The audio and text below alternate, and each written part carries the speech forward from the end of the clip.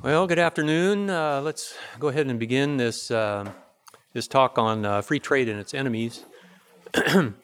We'll divide the material into two parts. First part, we'll just make a quick overview of the case for the market economy. So, what do economists say? What's the basic reason why we should have laissez-faire? So we'll do that first. And then we'll narrow the scope of the argument to also make the case for why one country within a world of interventionist countries, why that one country should still maintain laissez-faire, what argument could be offered in that respect. So that's what we'll do at the beginning. And then in the second part, we'll take the enemies of free trade, or the enemies of laissez-faire. And, it's impossible to give an exhaustive list of all the enemies, right? It's just like their name is Legion. And so I've just picked out some of the more prominent ones, and it covers the history of thought. So, some are being advanced now, and some are old arguments, and so that's how we'll proceed. And maybe in the later in some of the we have the panels this afternoon that questions could be asked about other items that I passed over. Now, let me also make one clarifying remark before we jump in, and this is on the phrase "free trade." This phrase is ambiguous in the literature. There's free trade in the narrow sense, and this is the way you would find it stated most often in the economics literature. Free trade just means the unimpeded movement of goods across political boundaries, right? Whereas capital and labor seem to be immobile, that they don't move between countries, right? So that's the kind of classic Ricardian case of what in the literature is called free trade. I'd like to use the phrase free trade in the broader sense of just meaning free trade, right? Free movement of all things across borders. So in particular, in other words, it would be not just goods, but also investment. Capital movements are free in a free trade regime. So I'm going to use that more expansive definition. Okay, so let's quickly rehearse the case for the market economy. This is what we've been developing throughout the week, and what you've read about and studied about and so on. And the Austrians have a particularly, convincing argument that you won't really find, at least not emphasized in the mainstream, that centers around, as we talked about on Monday, this concept of economizing. In society, we want to be able to economize the use of resources. That's why we have an economy. Right? We want to be able to direct the resources toward the higher valued consumptive ends, and we want to arrange the production processes in the lowest cost way, right? Given our situation and the way we value things. And so, following Ludwig von Mises, the argument is that this economizing decision-making about the use of resources can only be done in a market economy. Because if we don't have a market economy, then we're stuck with the problem of the impossibility of interpersonal utility comparisons. Right? And this we simply cannot do. And so the socialist economy is literally impossible in its pure sense, as Dr. Salerno explained in an earlier talk. So in the market economy, then we have the entrepreneurs arranging the division of labor by making economic calculations of profit and loss for the different lines of producer goods, and economic calculations of equity, net income, and from investing in particular combinations of assets. That's how they know what assets to bring into their organization and own, or which to disperse, right, and sell off. How each entrepreneur combines the assets into an organization. And so both of those things can be done through appraisement by the economic calculations of net income and net worth. So this is the basic thrust of the argument. So the market economy, then, if we have a pure market economy, if we have an unhampered market economy, then this process proceeds to the greatest extent possible. And then if we have any government intervention, The problem with this, of course, is that government intervention moves the control over resources away from the economizing decision-making of the entrepreneur and into the hands of bureaucrats who can't economize. Right? All they can do is make decisions on some political basis, some other basis, right? And so we lose the economizing attribute of the use of those resources. They come outside of our control, right, as consumers, and they go into the control of an elite who is sheltered from our consumptive demands, dictating what should be used with those things. And so they're used inefficiently according to our consumptive demands, right? They can't be used in an economizing way anymore. So this is the basic argument for the market economy.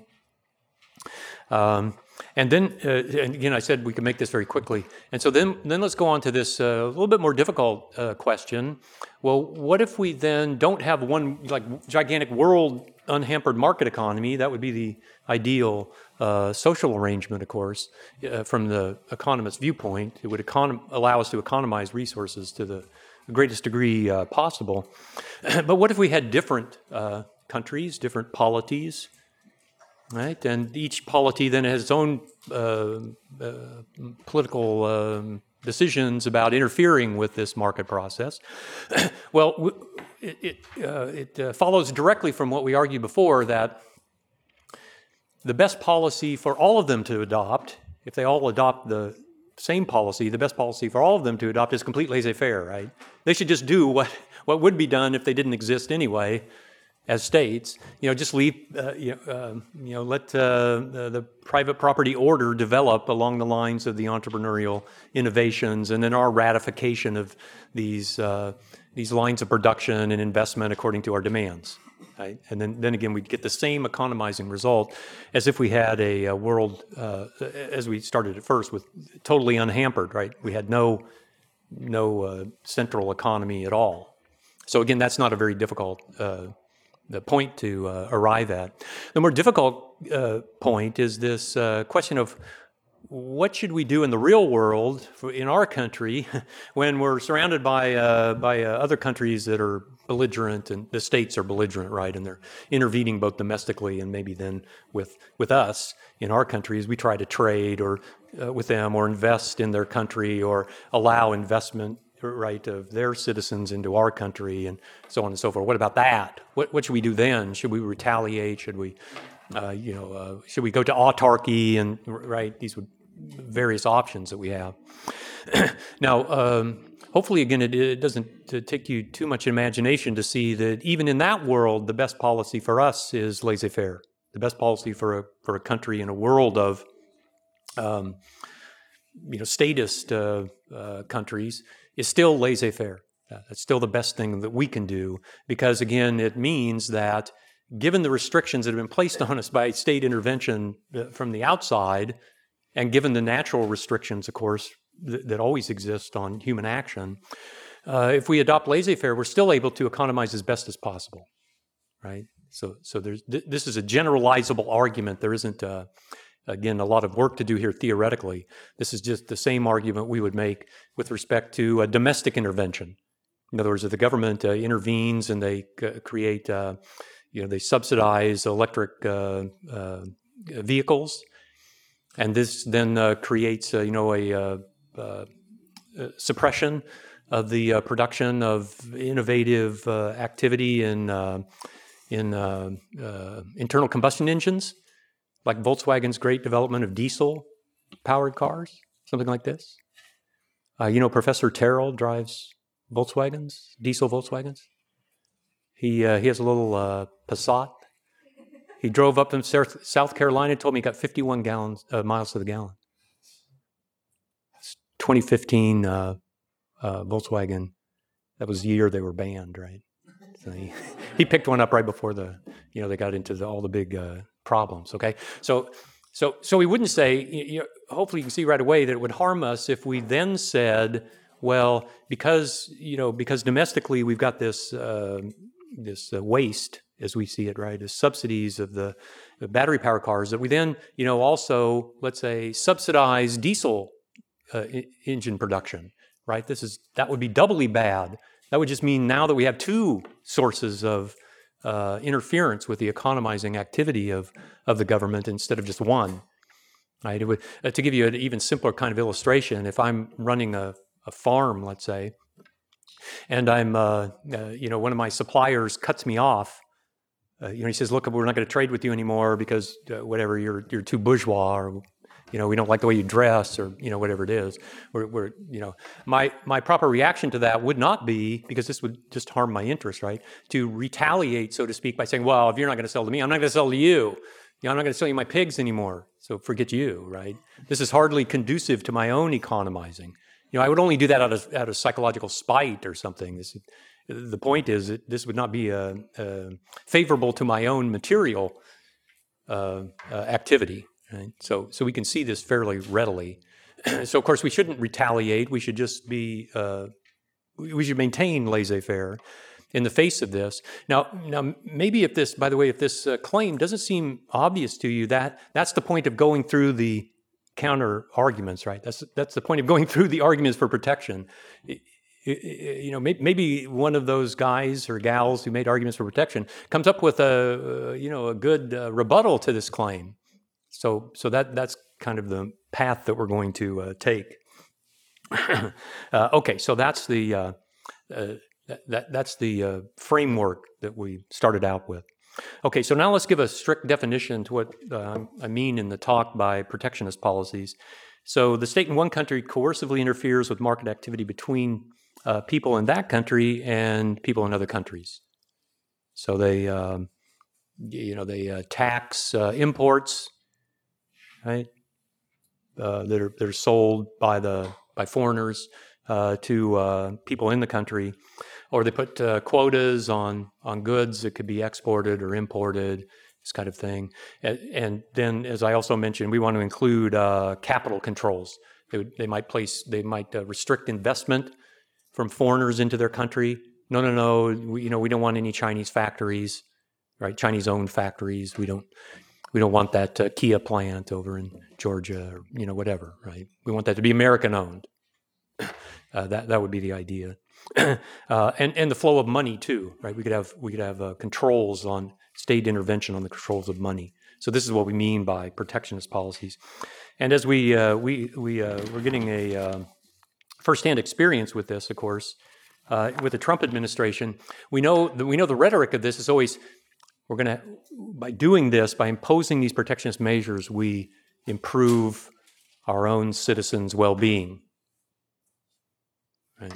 And again, anyone trained in any economics whatsoever knows that seems not quite right at the beginning, right? It seems like something like this would initially at least only help one group and then would harm another. That again is pretty easy to see, right?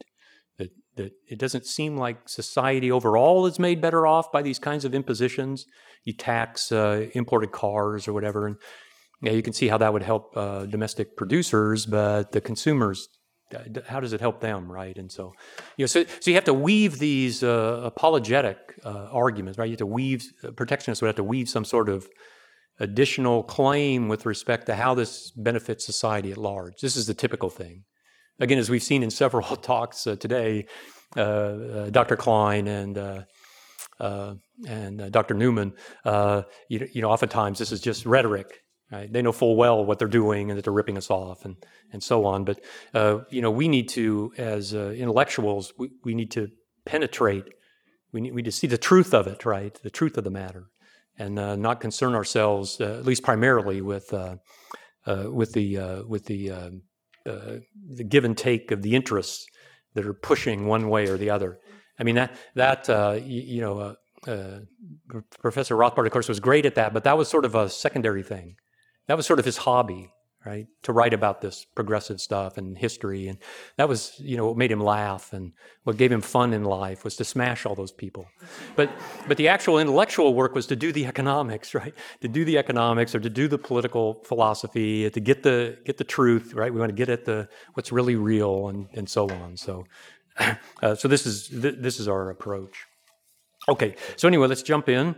If we want to start with the historical case, at least in the Western world, we'd start with mercantilism. And this has been mentioned a few times. And as Rothbard points out, mercantilism, which was the policy of royal absolutism in Europe from about the 16th to the 18th century, is what the British classical economists overturned quite dramatically with their work, and we'll mention their arguments here in just a minute. And the protectionist element of this came in the wake of the success of the Spanish mercantilists, who you may remember exploited the gold and silver mines of the New World by conquering and enslaving the natives. And they had this steady production of gold and silver coin going into Spain from the New World, right? You had this money inflow. And it was coming, of course, since this was a government production operation, with slavery, and right? And the ships were all owned by the state, and they took the stuff, or subcontracted by the state, and they took the gold back and silver back to Spain. The crown got to spend the money. Whoop-de-doo, that seems great, right? And then they built their armada, and this didn't end well, right, for the Spanish. The Spanish, they had this empire, and then where have they been lately? I mean, but when this was going on, it looked great to the other countries, right? To France, to England, to the monarchs of these countries. Now, Spanish had already gotten the mines, okay, so they probably couldn't replicate this very easily, this particular system. But they thought, hey, look, we can just arrange international trade. We can just interfere in international trade to create money inflows. That's not hard to see how to do that, right? So this is where we get a protectionist policy that's designed to do what the inflow of money was doing for Spain, to enrich them, to generate a boom at least. Temporarily. So all you do is subsidize your export industries, right, and tax imports, and then you'll be able to render a favorable balance of trade, as Professor Salerno was talking about, which means that money will flow in, and then, well, you're, okay, so this is we can replicate what's the prosperity of the Spanish crown by doing this. Right? So that was probably the first sort of protectionist mercantilist doctrine. Now, as I mentioned, this was smashed by the British classical economists, and leading the way here was David Hume. If you remember studying anything about the anti-mercantilist points that were made by the British classical economists, Hume was just fantastic on money, and Adam Smith was just terrible on money. But Adam Smith was really good on other stuff, other anti-mercantilist stuff, right? But not very good on money. And maybe this was just because Hume had already done this work. But what Smith should have done, of course, is said, okay, here's my little section on money. See David Hume, right? See David Hume's pamphlet on money. It says it all. But he had to go his own way and invent some crazy stuff. But anyway, Professor Salerno has already explained this about the so-called price-specie flow mechanism.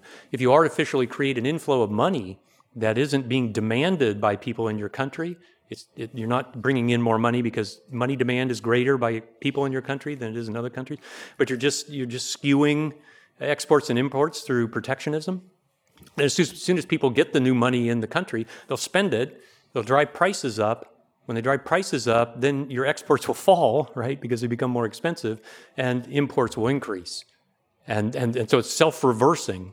This is the first example, well, maybe it's not the very first, but it's a very prominent first example of a self-reversing process. The state intervenes in some way, and then it actually sets in motion a dynamic that reverses the effect of the initial intervention. The business cycle is another prominent example of this, right?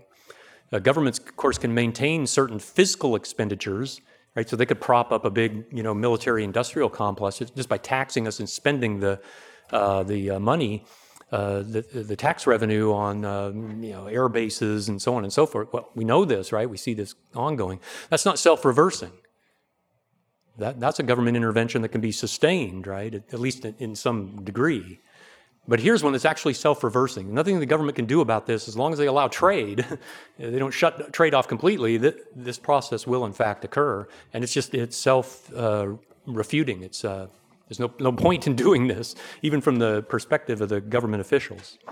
Hume also added a second argument here where he pointed out that money is not like any other good in at least, well, a couple of respects, but in this one respect, if we have more labor or more usable lands area in society, or more and better capital goods, or if we have more consumer goods, that's socially beneficial. This some people will be better off and none worse off, depending on how the new goods are distributed. But if we have more money in society, it conveys no overall general benefit to people in society. To put the point a little bit differently, any amount of money is sufficient to perform the entire medium of exchange function in society at any moment in time, right? So if we had twice as much money, we'd make exactly the same number of trades. It's just that prices would be twice as high. If we had half as much money, we could make exactly the same trades as long as prices are half as high. And so you can see right away that having more money doesn't really convey any improvement in the social function of money as it does with other goods. And so Hume is undercutting this argument that, hey, if we bring in more money through this protectionist policy, it'll benefit society. No, it won't benefit society, because any amount of money is sufficient to perform the entire social function of money. And so we can't, this argument doesn't get started very well. The other thing to point out here is we'll spend just a little bit of time reviewing balance of payments accounts. This is an important point, again, that's been stressed by Professor Salerno in a couple of articles, not so much in the international trade area, but he's even shown that this is the application can be extended from international trade where this idea arises. It can be generalized and applied to other areas. So as he points out, if we think about aggregates of spending, like all consumption that we do together or all investment, we think in the Keynesian way about total consumption spending and so on. As he points out, these are not causal factors in the real economy.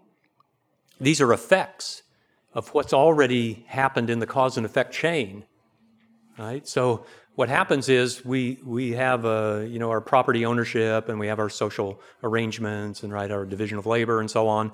And then we make expenditures. We have demand, and we buy things, and the effect of our buying is an expenditure, just like it's a revenue for the entrepreneur, right? And so on. So everything has to be kept in the proper cause and effect sequence to see what the cause and effect character of expenditures is. They're not the first step in the causal chain, right? Expenditures do not cause the array of production. We have to put them in their right place in the chain of reasoning. This is what Salerno has pointed out. So it's the same with balance of payments accounts. So let's just quickly think this through. Let's suppose we receive goods. This is in any setting. We receive goods from the sale of things, or funding from the sale of things. So we sell something and we receive funding in exchange. Then what are our options in terms of disbursement of this income that we've earned by selling something? Well, we can buy goods and services from other people with our income that we've earned. We could buy real assets. We could buy a house, a farm, right? We could buy financial assets. So we could buy bonds, stocks, and so on, or we could just hold the money. So these are our options, right? Categorically, these are our options. And then as we engage in the particular actions that we prefer, I go out and I buy, let's say, I buy Patrick Newman's new book. I don't need to buy Matt McCaffrey's new book because I get a free copy. So I may not buy one of those, but so anyway, I buy that, right? I buy that, and then that would go, then when I'm sort of doing my personal finance, I put that under my consumption expenditure. Hey, I spent whatever, $75 on books. And then, I spent $100 on gas last week, or, whatever it is, right? I can keep this journal of my expenditures. And I could do the same thing on the income side. I don't, the action that I take is I prefer the job that I have. I prefer the compensation I get to the job that I have, right? So I take this job. That's my choice. That's the primary thing. I have a preference and then I act upon it. And then as a result, I earn income, right? That's part of what's going on, but it's not the primary thing, right? It moves in a chain. So this is the idea of doing a balance of payments accounts. So the first thing to notice is a balance of payments account is like a journal of my expenditures, right? It's not a form of economic calculation by which I, do appraisements and make decisions about production or buying things in particular or something like that. Now, I'm not claiming that it's vacuous. I'm not claiming that I don't use it for anything, that it can't influence my decisions. I'm just saying it influences my decisions at the end after I've done all this stuff, and then I've tallied the result. Then I can reassess by looking at this bottom line. I can, say, oops, maybe $5,000 on books this month was too much. Maybe I ought to reassess the particular things I'm doing. Maybe that's, I drew the bank account down a little too far or something like this, right? So you get the basic idea. There's a sort of logic to how these things proceed and then how we use them in decision making. So the main use the main use you would have of a ledger of my expenditures or of a balance of payments accounts would be they reveal something about our preferences. So you look at my ledger of expenditures and you know that I like books, relative to other things. I'm weird or geeky in that way, right? There's compared to what other people's journals would look like. Mine's skewed heavily in this way. And, not in that way. So that reveals something about my preferences. So this is the idea. The other thing to notice about balance of payments accounts, and this is the same about income and expenditure accounts, right? They always have to balance. These are accounting devices that always have to balance, right? So that's why we call it a balance of payments accounts, is a balance of payments accounts. So if we have a merchandise deficit in our balance of payments, we have to have a capital account surplus to balance it out, right? And the difference between those two things isn't arbitrary or, it's not a bad thing to have it one way or the other. It just reveals our preferences. That's the idea. So if we run a balance payments surplus if we run a merchandise trade surplus with the Chinese, we import more from them than we export to them in goods. That just means that we like their goods relative to our own domestically produced more than the Chinese like their investments relative to ours. And so they invest more in our economy than they invest in theirs. And so it's always in balance, right? The monetary sums are always in balance. There's no way that the balance of payments account should look. They just reveal our preferences. There's no good or bad way in which they should look. So that's the idea. Any more than we would say, in consumption, you see the journal of my consumption, that it's good or bad. We're not speaking about it in an ethical sense. We mean for my sustaining my activity, it's not good or bad that I spend a lot on books. That's just my preference. Okay. So this is what a kind of stylistic balance of payments account would look like. There's the current account, which is, as it sounds, right, it's short-term things, immediate or short-term transactions, cash-related kinds of trades. And then there's a capital account, which are investments. And you can see in this example, this country has a merchandise a trade imbalance, right? The merchandise trade deficit. They're importing more than they export.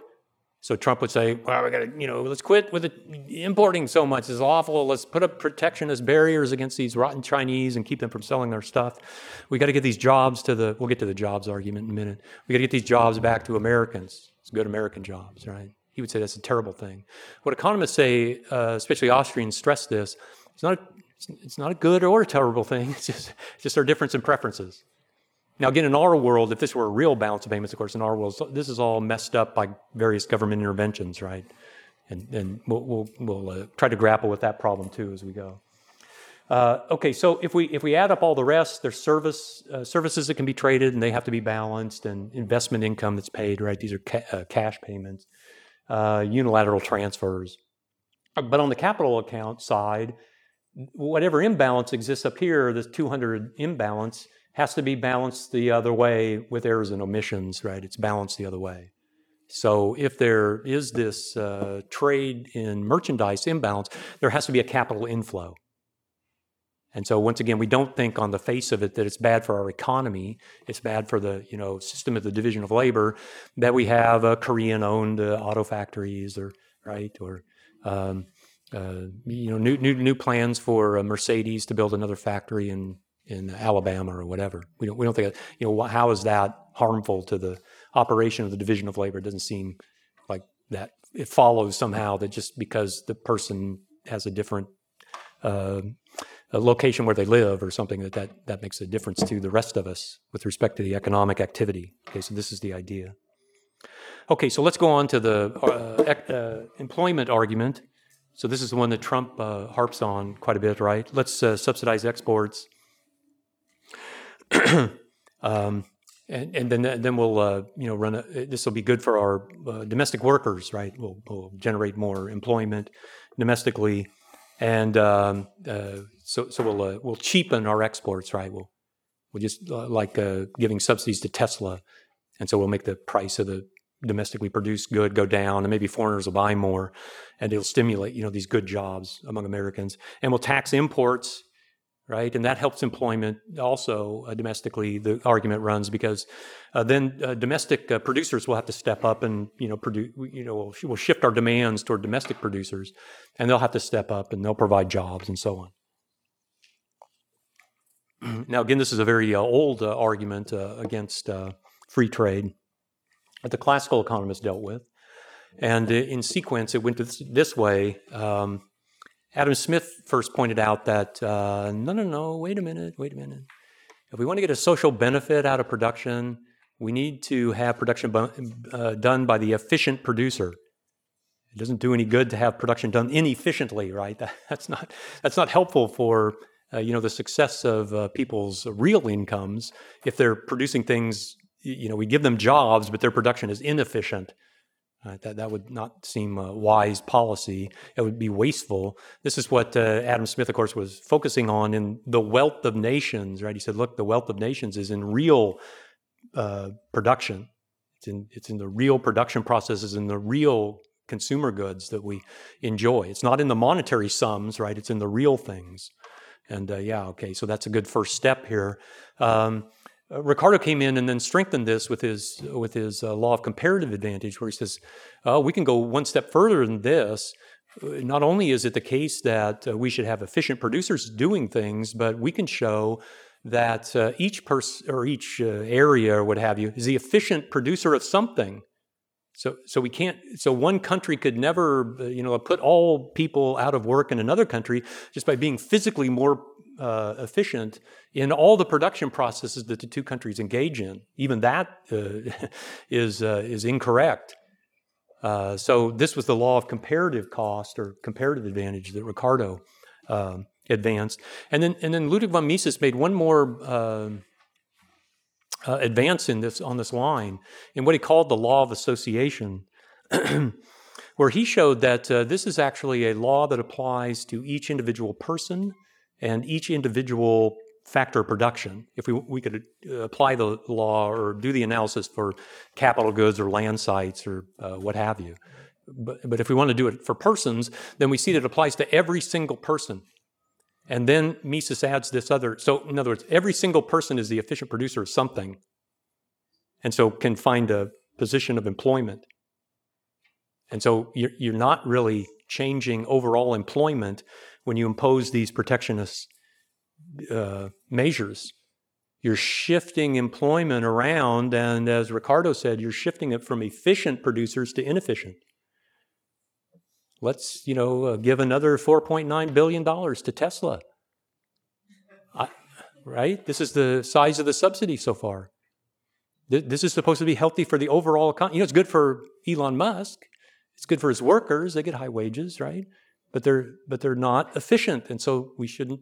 It's not good social policy to do this. It doesn't help the social order to do this, right? Even though it's it revolves down just then to special interest. Okay, so that's the employment argument. And then Dr. DiLorenzo dealt with this, the infant industry argument, which was advanced by Alexander Hamilton. These, again, are sort of 18th and 19th century arguments. They're still repeated today, right? But economists' work is never done. But they're old arguments. And this one is, of course, that protection permits these new emerging industries to mature. Otherwise, it'd be squashed by the greater productivity of the foreign producers. So, if the auto industry starts in the U.S. And then we become big and efficient before the Japanese, let's say, start an auto company, or the Koreans, then they could never compete with us, right? The government has to step in and shelter them. By the way, this is wrong on many levels. Hopefully, you see already that. With my example, that doesn't seem quite historically plausible, right? But anyway, the points that economists have made against this, of course, are that only entrepreneurs can use economic calculation, that is, can be efficient in the selection of what industries to invest in and which ones not, right? Only they can tell when a emerging industry is going to be viable. Not government bureaucrats. Government bureaucrats, I think Dr. Klein gave a few examples in one of his earlier lectures about this. It had to do with whether the government back in the late 70s or early 80s would have subsidized Bill Gates in his garage, right? Would they have done this? As opposed to IBM? Oh, no, of course not, right? They're not going to pick winners and losers, so to speak, places to invest in an economizing way. Now, the other thing to point out here is that sometimes the argument is made that, you can never have a new auto company because the capital requirements are so vast to be efficient, it can never happen. This is just nonsense. This is like nonsense on stilts, right? Where exactly does the capital funding come from for any investable project? And the answer is world capital markets. How big are the world capital markets? Well, the latest figures these are from 2011. If you add up the GDP of the whole world in dollar terms, now, again, I wouldn't put too much stock in the accuracy of the number, but it's a rough approximation, right? $70 trillion. If you add up world capital markets, all the bond markets, all the stock markets, all the derivative markets, all the bank loans, the capital value of all that, $216 trillion. Now, I dare say that any particular business can have adequate capital. There's no lack of capital funding, right? There's just lack of convincing the capitalists that you got a good project. Okay, well, that's a problem. But that's a problem every entrepreneur has, right? If they go to the capital markets, they're all in the same position. They have to be able to say to the capitalists, lend to me, not to those guys, because I can generate this great product, earn this rate of return.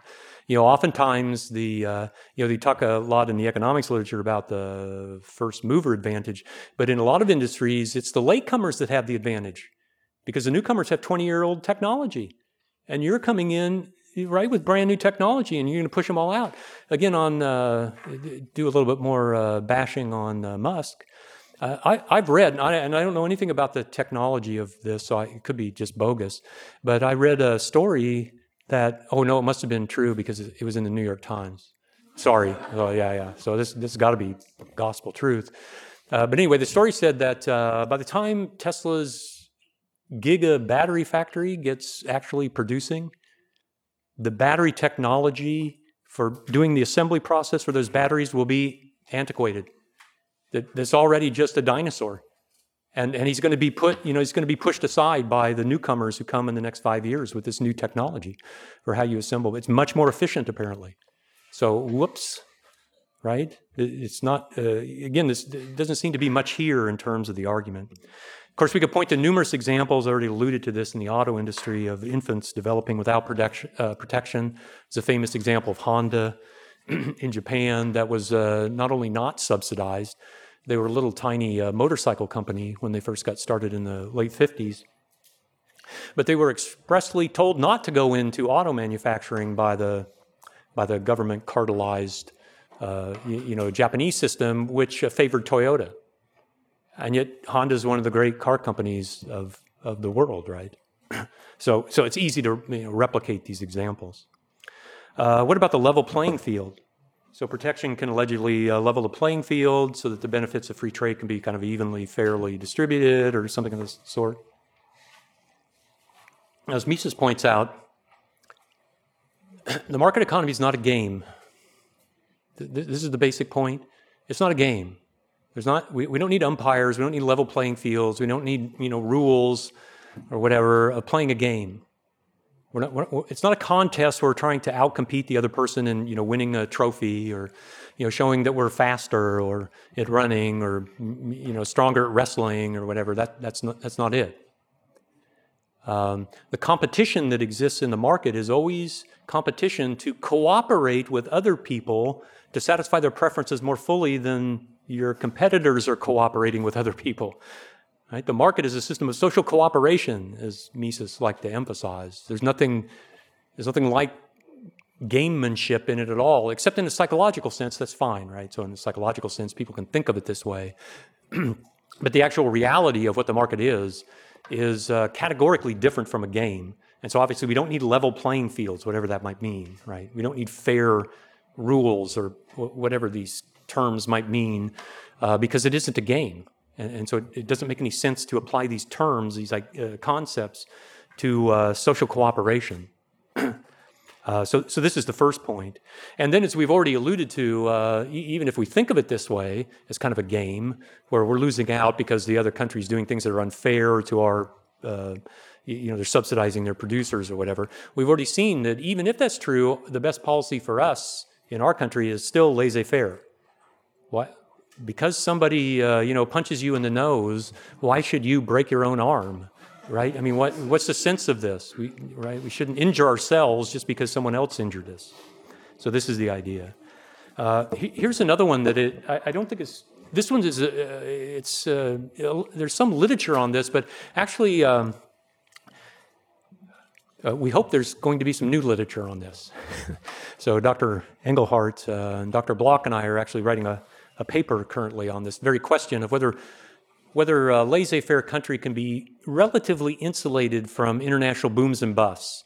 So, but the common view, the sort of standard conventional view, is that if you have a country and it's embedded in other, an international economy with other countries that are engaged in monetary inflation and credit expansion, then you want to put up protectionist barriers to prevent that. Prevent the business cycle from being imported into your country. You want capital controls and controls on trade movements so that you don't get integrated into this, right? Now, there are a couple of arguments that stand against this. And one of them has to do with this point again that Professor Salerno was talking about. What if we had a gold standard country? What if a country stuck to a pure gold standard? That, the argument will run, would insulate that country from certain dimensions of the boom-bust cycle. For example, there could be no domestic credit expansion, and therefore at least this country would not get caught up in its own domestic version of the international credit expansion. Since it's a gold standard country, the foreign currencies would devalue in exchange markets against the sound money country. And again, this would provide some degree of insulation of the sound money country to the booms and busts generated in other countries. And then finally, another point, and we're not quite, by the way, we're not quite finished in thinking through all the arguments here, that this is a pretty complicated question. But another area where we're making a claim is that the actual distortions then that will begin to come into a sound money economy will be specific to the assets along the lines of the Cantillon effects of the boom in the rest of the world. So if you had a country that's producing, let's say, lithium, they had lithium mines, and let's say there was a big boom in battery production from credit expansion in other countries, then lithium, there'd be a lot of interest in investing in lithium mines, right, or in buying lithium in this sound money country. But it's precisely because the business cycle effect comes along the line of particular goods that entrepreneurs in that line can sort of identify roughly that they're in a boom. And then they can just hold back, right? They don't have to malinvest. The price of the lithium is going to go way up, and they're going to earn a lot of profit in the interim without opening up new mines that go bust later on. This just becomes then an entrepreneurial question that perhaps they can deal with at least better than they could in other countries that don't have sound money. So this is not particularly, at least we don't think this is particularly problematic.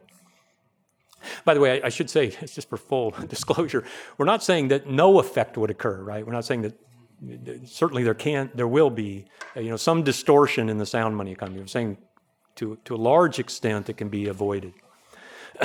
There's the national security argument. So, if we integrate our production with other countries, then we become dependent upon them, and then, oops, now we got a problem. If we go to war, they'll, blackmail us and withhold their supplies.